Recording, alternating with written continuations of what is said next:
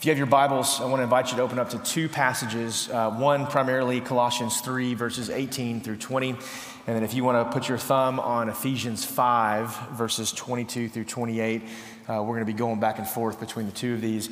And just as a preface, as you guys are finding your way and finding your place, I have never dreaded preaching a text more than this text today.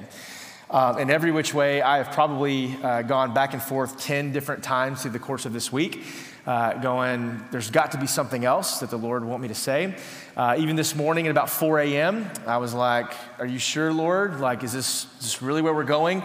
And if that makes no sense to you, if you just read the first 4 words, you would see why. Wives, submit to your husbands, right?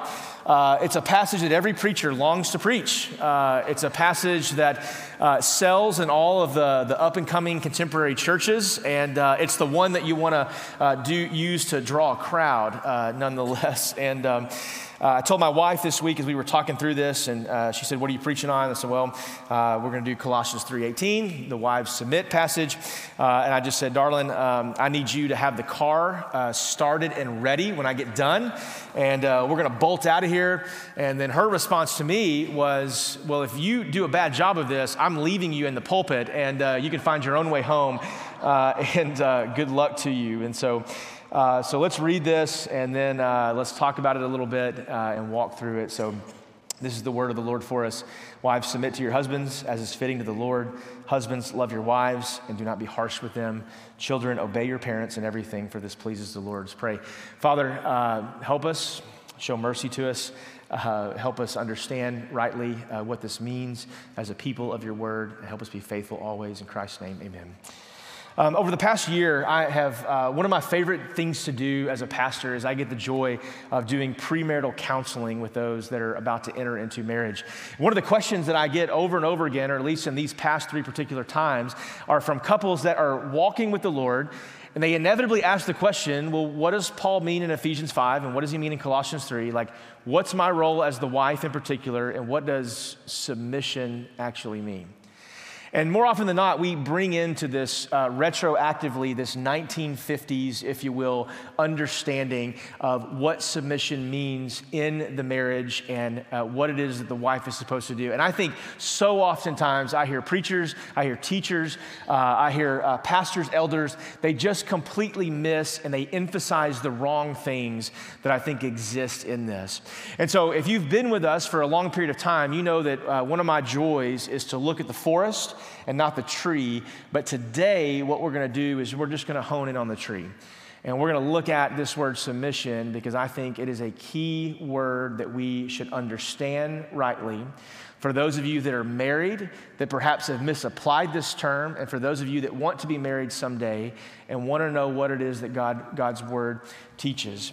And so a simple definition, if you will, just walking in, wives, submit to your husbands in verse 18 that I'll offer is really 2 definitions. In its simplest form, the word submission means submission is the joyful invitation to lead.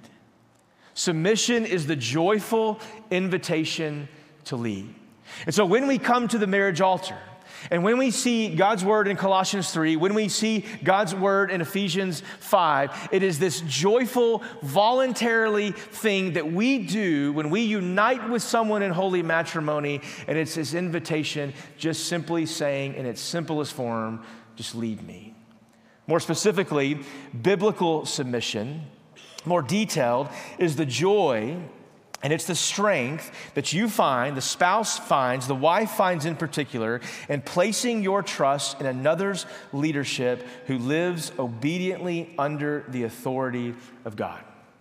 It's the joy, it's the strength that comes when you know that your husband in particular is walking faithfully with God and pursuing God, that it makes it so much easier to walk in a pattern and in a rhythm of submission, to joyfully engage into that leadership and into that headship. Paul talks about this in Ephesians 5 as well. And I think Ephesians 5 helps us understand Colossians 3. And so I want to read Ephesians 5 in verse 22, where he says this: "Similarly, wives, submit to your own husbands as to the Lord. For the husband is the head of the wife, even as Christ is the head of the church, his body, and is himself its Savior. Now, as the church submits to Christ, so also wives submit in everything to their husbands." Well, what in the world could that mean?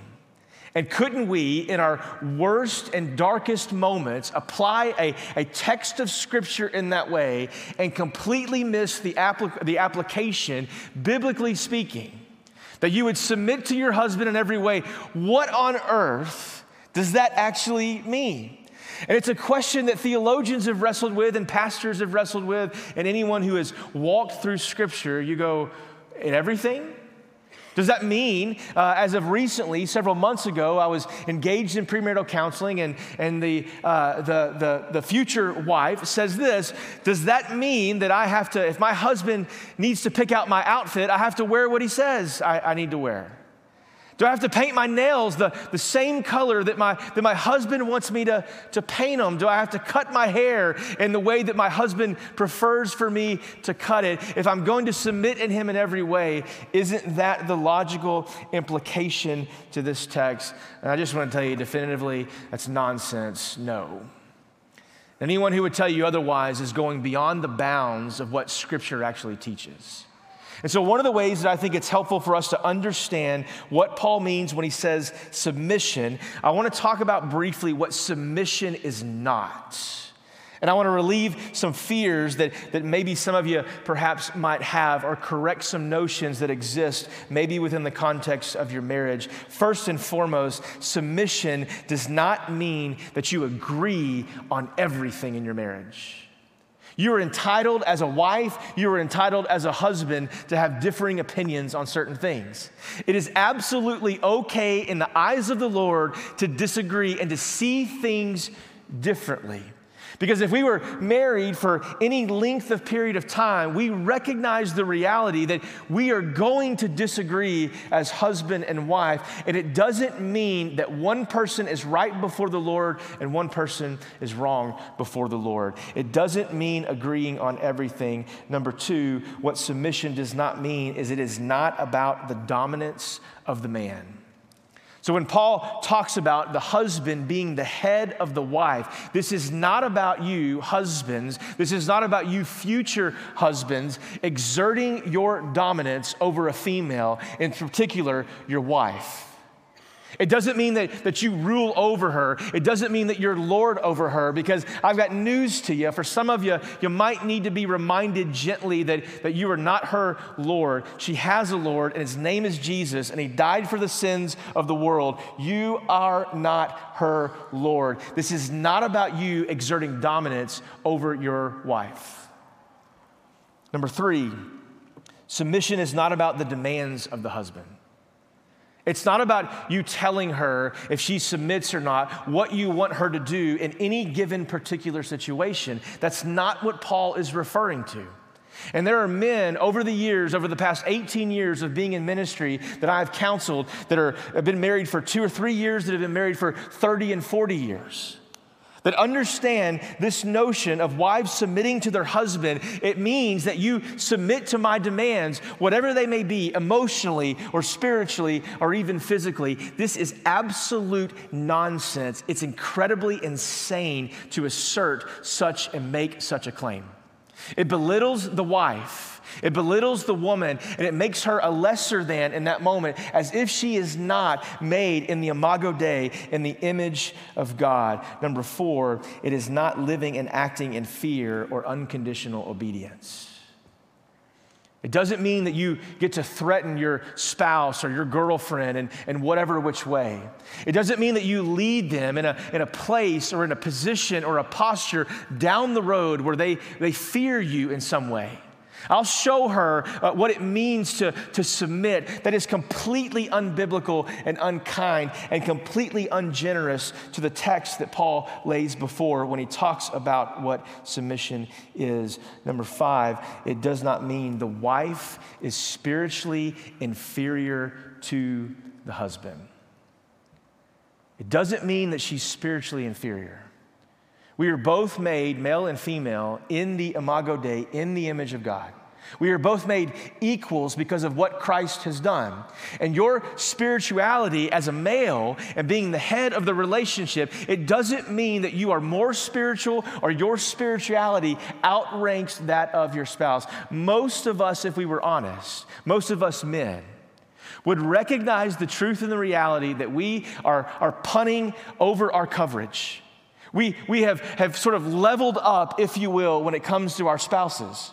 We recognize that our spouses in so many different ways, at least this is true of me, is not the spiritual one that's inferior to me, but is the one that is superior to me in so many different ways, just by character and by conduct. The way that we watch our spouses walk with Jesus faithfully over and over and over again. And one of the contexts of a healthy marriage is that each of you come alongside, you see Jesus, and that person makes you want to be more like Jesus because of how they walk with him. And you see the characters and the traits that maybe you're lacking in, and you watch. And so submission and headship, it does not mean that the wife is spiritually inferior to the husband. And then sixthly, and I can't believe I have to say this, but I'll say it anyway, it does not mean that all women must submit to all men everywhere at all times. It does not mean that all women must submit to all men by virtue of them being a man at all times. What Paul is referring to here in this moment, he is talking particularly and specifically only about the marriage relationship. And there is a segment of evangelicals that would argue in some sense that women are to be submissive at all times across all spectrums. And so what that means is, the implication of that is far and fast reaching. It means that a woman could not have any kind of authority over any man under any given reason. It means that a woman could not be a chief executive officer or a COO, could not be the head of their teaching department, could not be a governor or a mayor, could not be the president or the vice president. They could not have any authority over a man regardless of the situation. And all I'm saying here in this moment is that is utter nonsense and does not exist in the Scripture. It is an application that is applied by a very narrow group of people, but that application actually exists in some circles. Nowhere do we see in the Word of God are all women to submit to all men everywhere. No, what he's talking about is the marriage. He's talking about the relationship between the husband and wife. And so this is what submission and headship are not. What is submission and headship, what they actually are? One of my favorite preachers to listen to from time to time is a guy by the name of Tony Evans, just down the road on the east side of Dallas. And Tony Evans was preaching, and he was talking in one of his books, he was talking about the kingdom man, and he was talking about spiritual headship and authority, and what does submission actually mean. And he provides what I think is the most theologically astute and accurate statement in understanding spiritual headship that I have ever read in 40 years of existence. Here's what Tony Evans says: spiritual headship is God telling the woman to duck so he can punch the man in the face instead.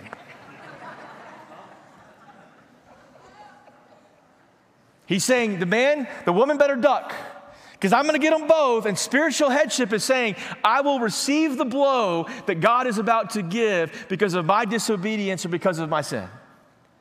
Telling the man, the woman to duck and to get out of the way so that the man can receive the punishment on behalf of the couple. But more so than that, submission and headship, it means in particular, or more specifically, it means the husband is the one that carries the burden of responsibility, but he doesn't carry all the responsibility. When we unite in what we call holy matrimony, it means that both spouses, male and female, come alongside each other and both bear some kind of responsibility. But what headship means and what submission means is that the male, the husband, he carries the bulk of that responsibility.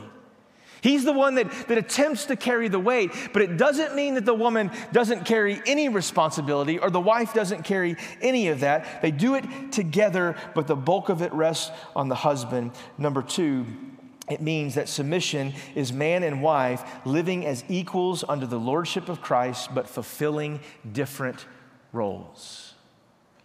It means that we are equals under the Imago Dei.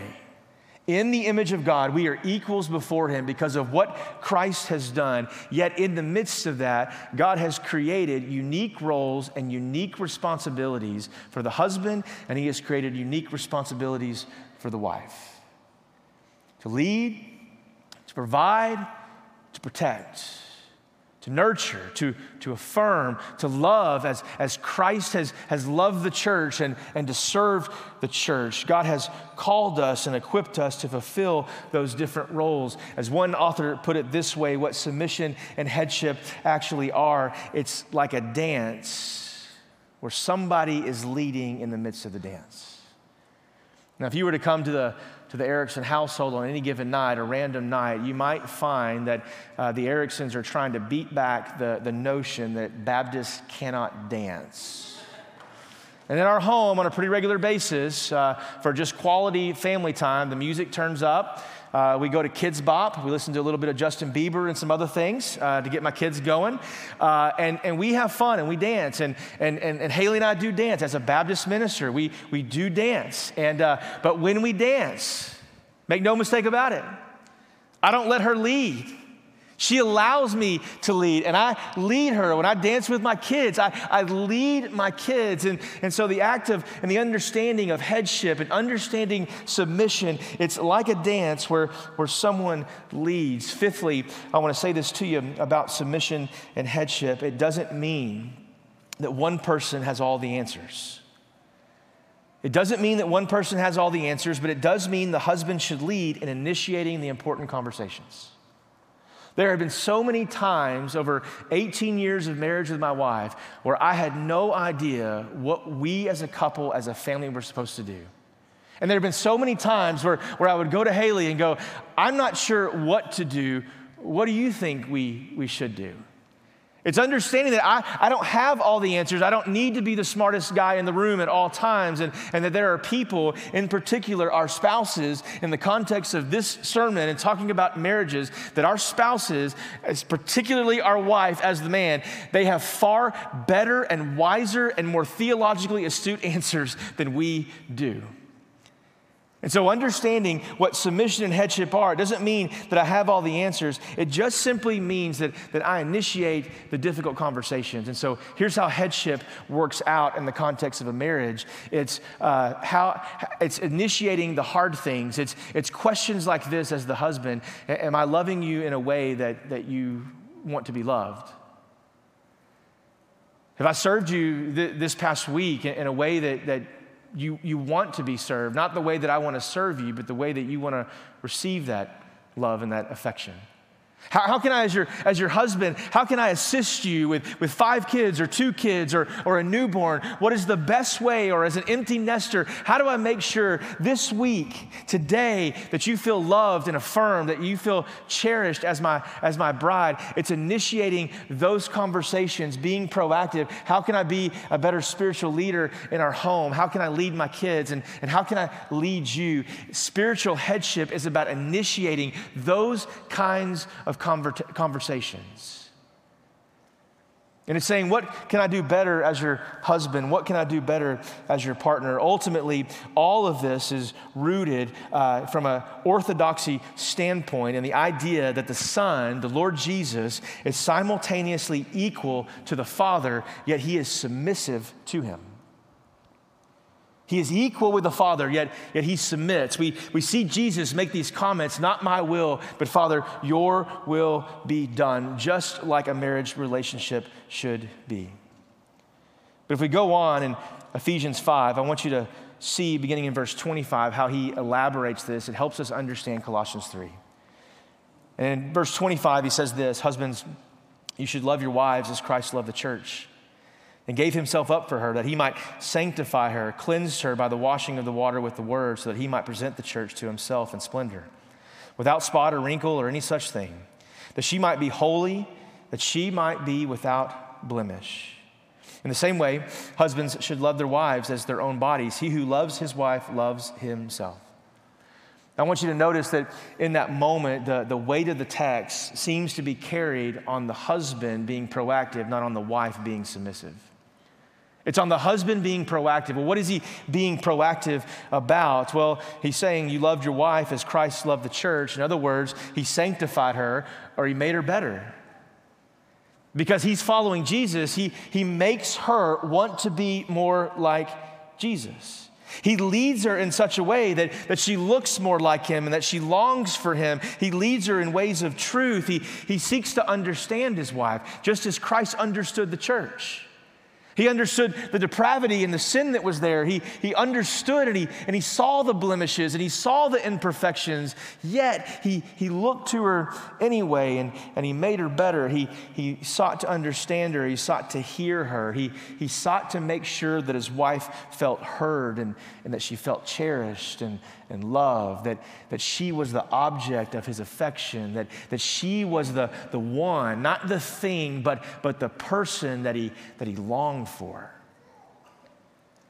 He sought to make sure that she felt like she was the most beautiful person in all of the world. He sought to make sure, this righteous husband in this sense, that she was absolutely his standard for beauty in every which way, that when he gazed upon her, that when he looked at her, that she was it for him. She was the apple of his eye. She was the thing that he admired the most.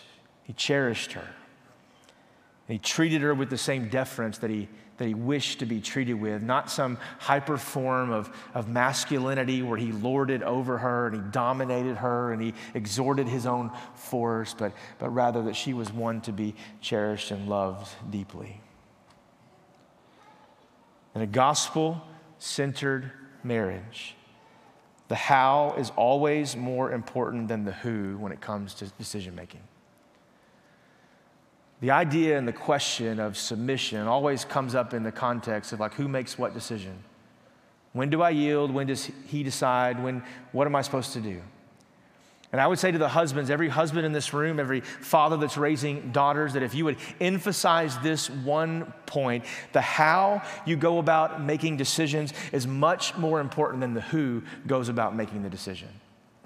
How you go about making sure your spouse feels heard and feel led. It's a question that you leave here from today and you grab your spouse and you go, any major decisions we've made in our life, have I gone about that in the correct way, that you feel a part of that decision and feel heard in that decision, that we are walking forward together in the same pace of play, that you feel heard in the midst of that. And I promise you, husbands, that if she feels heard and she feels understood, that you have rightly understood her position in all things, that even if you decide to do something contrary to that, she will follow you and she will allow you the privilege and the honor of leading in that sense. The how is more important than the who.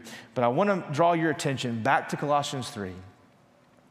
And I want you to see two things, one thing in particular that I've never noticed before. When I was preparing this week, I thought I was going to preach a sermon on submission, and then I was going to yell at all the kids in here and say, obey your parents. Like, obey them. Just stop it. Like, there's nothing else to it. Just do whatever they say as long as it's right before. That was the 2 points of my sermon were this. But I'd never noticed that in the context of this, if you put verse 18 and verse 20 side by side, I want you to notice one thing in particular, two different words. In verse 18 that apply to the marriage, it says, wives, submit to your husbands as is fitting to the Lord. And then it says, children, obey your parents in everything. So he uses two different words, submit for the wife and obey before the parents. Now there's a reason why he does that, and he talks about the home in this context, and he sort of puts up against obedience versus submission. So children are called to obey their parents. Like you do what your mom and dad say. Like if they say do this, do this. If they say don't do that, you do it. But in the context of the marriage, the wife is called not to obey her husband, but to submit to her husband. Those are distinct words for a distinct reason, and the implications are vast and far-reaching. Number one is because a husband does not have the authority scripturally or in any way, to punish his wife as you would punish a child for choosing not to submit to his leadership. You don't get permission in the scripture to do that. You're not punitive towards your wife. Well, she's not submitting, so I'm going to cut off finances to her. She's not submitting, so I'm going to limit social interactions. And you say, well, who is doing that? Well, I promise you, in 18 years of ministry, I have seen couples that do that and use language of submission and headship to apply that inappropriately and wrongly, to have a freedom that they think exists within the context of the text, and it does not exist there. You have no right, no biblical grounds. You're not right before the Lord if you begin to treat your spouse punitively because they don't do something that you want them to do. You are far beyond the bounds of any conversation about submission and headship. And I would dare say you have entered into the bounds of misapplying scripture and you're walking in a sinful way towards your spouse. You're not her Lord. You're not there to exert dominance over her. You're there to love. You're there to cherish. You're there to build her up. She's there to build you up, to affirm and to bring you along. And it's not there to misapply scripture in this sense of what submission actually is. If you go back to the how is more important than the who when it comes to making the decisions. How you go about processing conflict and decisions with your spouse, it's everything. Talking about it in a way that honors the Lord and is faithful to his word in all things. And so I want to end with a couple of just very practical things for husbands, practical things for wives. If you're not a husband, you're not a wife, these are things that you should strive for. If you're dating at TCU or Southwestern, these are things that you should be looking for in the context of a relationship to know whether or not you're going to partner up with that person for the rest of your life. If you're looking and longing for the husband in particular, I'll say these 5 things first. Number 1, you should know your wife well. You should have conversations about her emotional needs and her spiritual needs. You should know her physical needs. You should regularly have conversations to where you know them. One of the things that I teach in premarital counseling with couples when they come, the very first session after the introductory part and all the, what are you wanting to get out of this, is we teach a theme that's in the Old Testament about oneness in marriage. The goal is oneness in marriage. You leave and cleave, your mom and dad, and you cleave to your spouse. You become one. And the way that you become one is there is emotional intimacy that you pursue in knowing your spouse's emotional needs. There is spiritual intimacy that you pursue. You lead and you long for those things and you lead them in a way that is right before the Lord. And then there's physical intimacy that exists. There are love languages and physical touch, and all of those things come along. And you have to have the emotional, you have to have the spiritual, and you have to have the physical to be one in the context of marriage. And so you pursue those things, and you know your spouse, you know them well enough to be able to identify those things. You know your wife well. You express honor in what you say and do. You don't talk down to them. You don't come at them in a self-righteous way. You don't come at them in I'm superior than you and you're inferior to me. You express honor in what you say. You express honor in what you do. You pursue a healthy home balance. One of my dearest friends is a family practitioner just in Burleson. He's a doctor. And many years ago, when I was getting to know him and he was talking about his practice and how he applies medicine, he's one of those guys, if you've ever known family practitioners, just general practitioners or doctors in general, they're extremely busy people.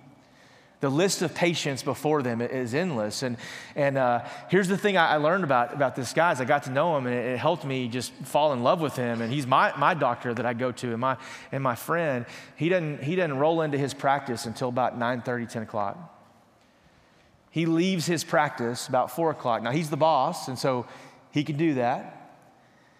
But here's the reality. I said, you have 5,000, 6,000 patients in Ellis County, Tarrant County. I mean, you have patients all over the place.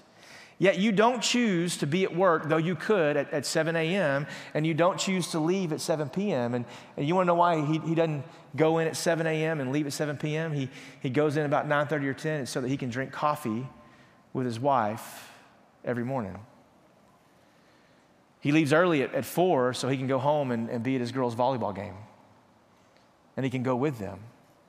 See, money's not his motivation, though he makes money and he does well as far as this life is concerned and the things, but yet he has made choices and decisions in his life where he's saying, I'm going to honor my wife, I'm going to love my kids, I'm going to be present, and I'm not going to let any wedge be put in between us. I'm going to have a balance as far as I can help it. Being my own businessman and setting those parameters, I'm going to have a balance between my professional life and my home life. I'm going to care for them. And I'm not going to be the dad that was never there. And so the husband understands that his role is to have a balance between home and his professional life. Dads, one of the things I'll tell you is this. When you go home, leave your work at work. If you don't know how to compartmentalize, figure it out. There's books on it, on how to leave stuff alone.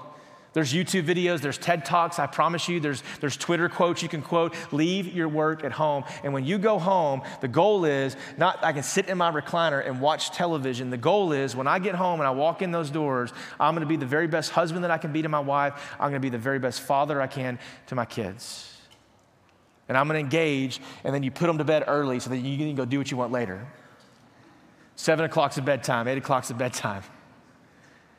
But you engage your spouse, you engage your family as far as you can help it. Fourthly, husbands, you establish an environment of trust. Here's a question for you to go home with, to ask your spouse. Do I live and treat you in such a way that I am worthy of your trust? That you trust me implicitly as your husband, explicitly as your husband. Do I honor you and do I cherish you in such a way that I'm worthy of your trust? And fifthly, as already stated before, you initiate the important conversations as you exert your headship, if you will, over your spouse. For the wife, I would just say this. Believe the best about your husband's motivations in leading. Give him the benefit of the doubt. If he's trustworthy, if he's worthy of your trust, if he's earned that right to be trustworthy, believe the benefit of the doubt, believe the best about his motivation. To affirm the process before you know the outcome when it comes to larger decisions, big decisions, moving, where to take a job. You affirm the process of conversation. I remember when Haley and I were seeking the Lord about 3 years ago about whether or not the Lord was calling us to Travis. We had multiple conversations over and over daily for weeks. And she would process, and I would process. And we'd weigh the good and the potential bad, and we'd weigh the cost of leaving and uprooting and the potential of what was before us over and over as we were navigating. And then before long, the Lord had united our hearts. He had united our thoughts. He had united our emotions, that this was the right thing for us to do collectively as a couple. Affirm the process. 3, strive to make the decision succeed. Do everything you can to see whatever the outcome is, to see it and to make it work. Speak and think of the decision positively, and then offer feedback. I think in closing, when you talk about wives submit, husbands lead, headship, submission, all the things that God puts for us. And I had one of our elders say to me this morning, and he said, years ago I taught through that passage, and I had a couple that left the church over it. They were just mad. And his comment to them in the back end that they left was like, I can't make the word say what it doesn't say. Like, this is what it says. And these are the implications of that. And this is what God wants, that is best for our marriages. And I recognize that some of you may be in relationships where, to be honest with you, your husband doesn't lead. He doesn't act like the head. I deal with that on a regular basis, but I'll just tell you this. There are times where if my wife candidly were to pull aside, she would say, there's times where I don't lead right. There are times where I've messed up or made mistakes or spoken harshly or too quickly. And yet, in the midst of that, what we're doing is we're not trying to follow one another. You're not here to follow your husband, whether he is doing things or not doing things. You have been called first and foremost to follow Jesus. He is your standard. When your spouse fails you, it's the reminder that he will never fail you. When your spouse lets you down, it's the reminder that he will never let you down. When your spouse is harsh with you, he will never be harsh with you. For those that are in Christ, there is no condemnation. He's always there, faithful and true, kind, full of compassion. You see, I think the Bible teaches explicitly that Christ did not come into the world to condemn the world. He didn't come in to speak a harsh word because the world was already condemned according to John 3. You keep reading after John 3:16 and he's like, he didn't come to condemn. Why? Because the world already stood in condemnation. So rather he came to redeem us and to reconcile us from our sins to the Father, to look at him. Whenever we as spouses and in our marriage relationships, whenever we walk through difficult decisions, I think it's imperative that we do three things, and I'll close with this. We evaluate with our spouse the process, how we went about making this decision. We ask for feedback in our tone. So much of the arguments that exist within marital relationships exist and lies in the tone, in the way that you go about speaking about things, in the way you said it, in the timing in which you brought it up. And then we evaluate the decision itself. What was this really best? Did we make a mistake? Do we need to see it through? Do we need to follow up and correct some things in the midst of that? But so much of the marital strife that I see as a pastor involves the tone. How you go about making it, not who goes about it makes it. Pray with me. Father, we pray that we would first and foremost be in submission to you. The joyful, glad, voluntary submission to your leadership in our life, your lordship over us. Would you help us do that, Father? Father, I pray that you would allow our marriages in this church to reflect the glories of your gospel. I pray for those who are not married today, that today would be like preventive medicine, that you would raise up a new generation that would have gospel-centered, gospel-focused marriages built around your word and the authority that it has over our life. And so, Father, would you help us? Lord, if there's anyone in this room today that has never professed you as Lord, called upon your name to be saved, I pray that today would be the day of their salvation. And Father, they would cry out in their seats just now, Father, save me from my sins. And you let your Spirit work. So I pray and ask these things in Christ's name, and God's people said,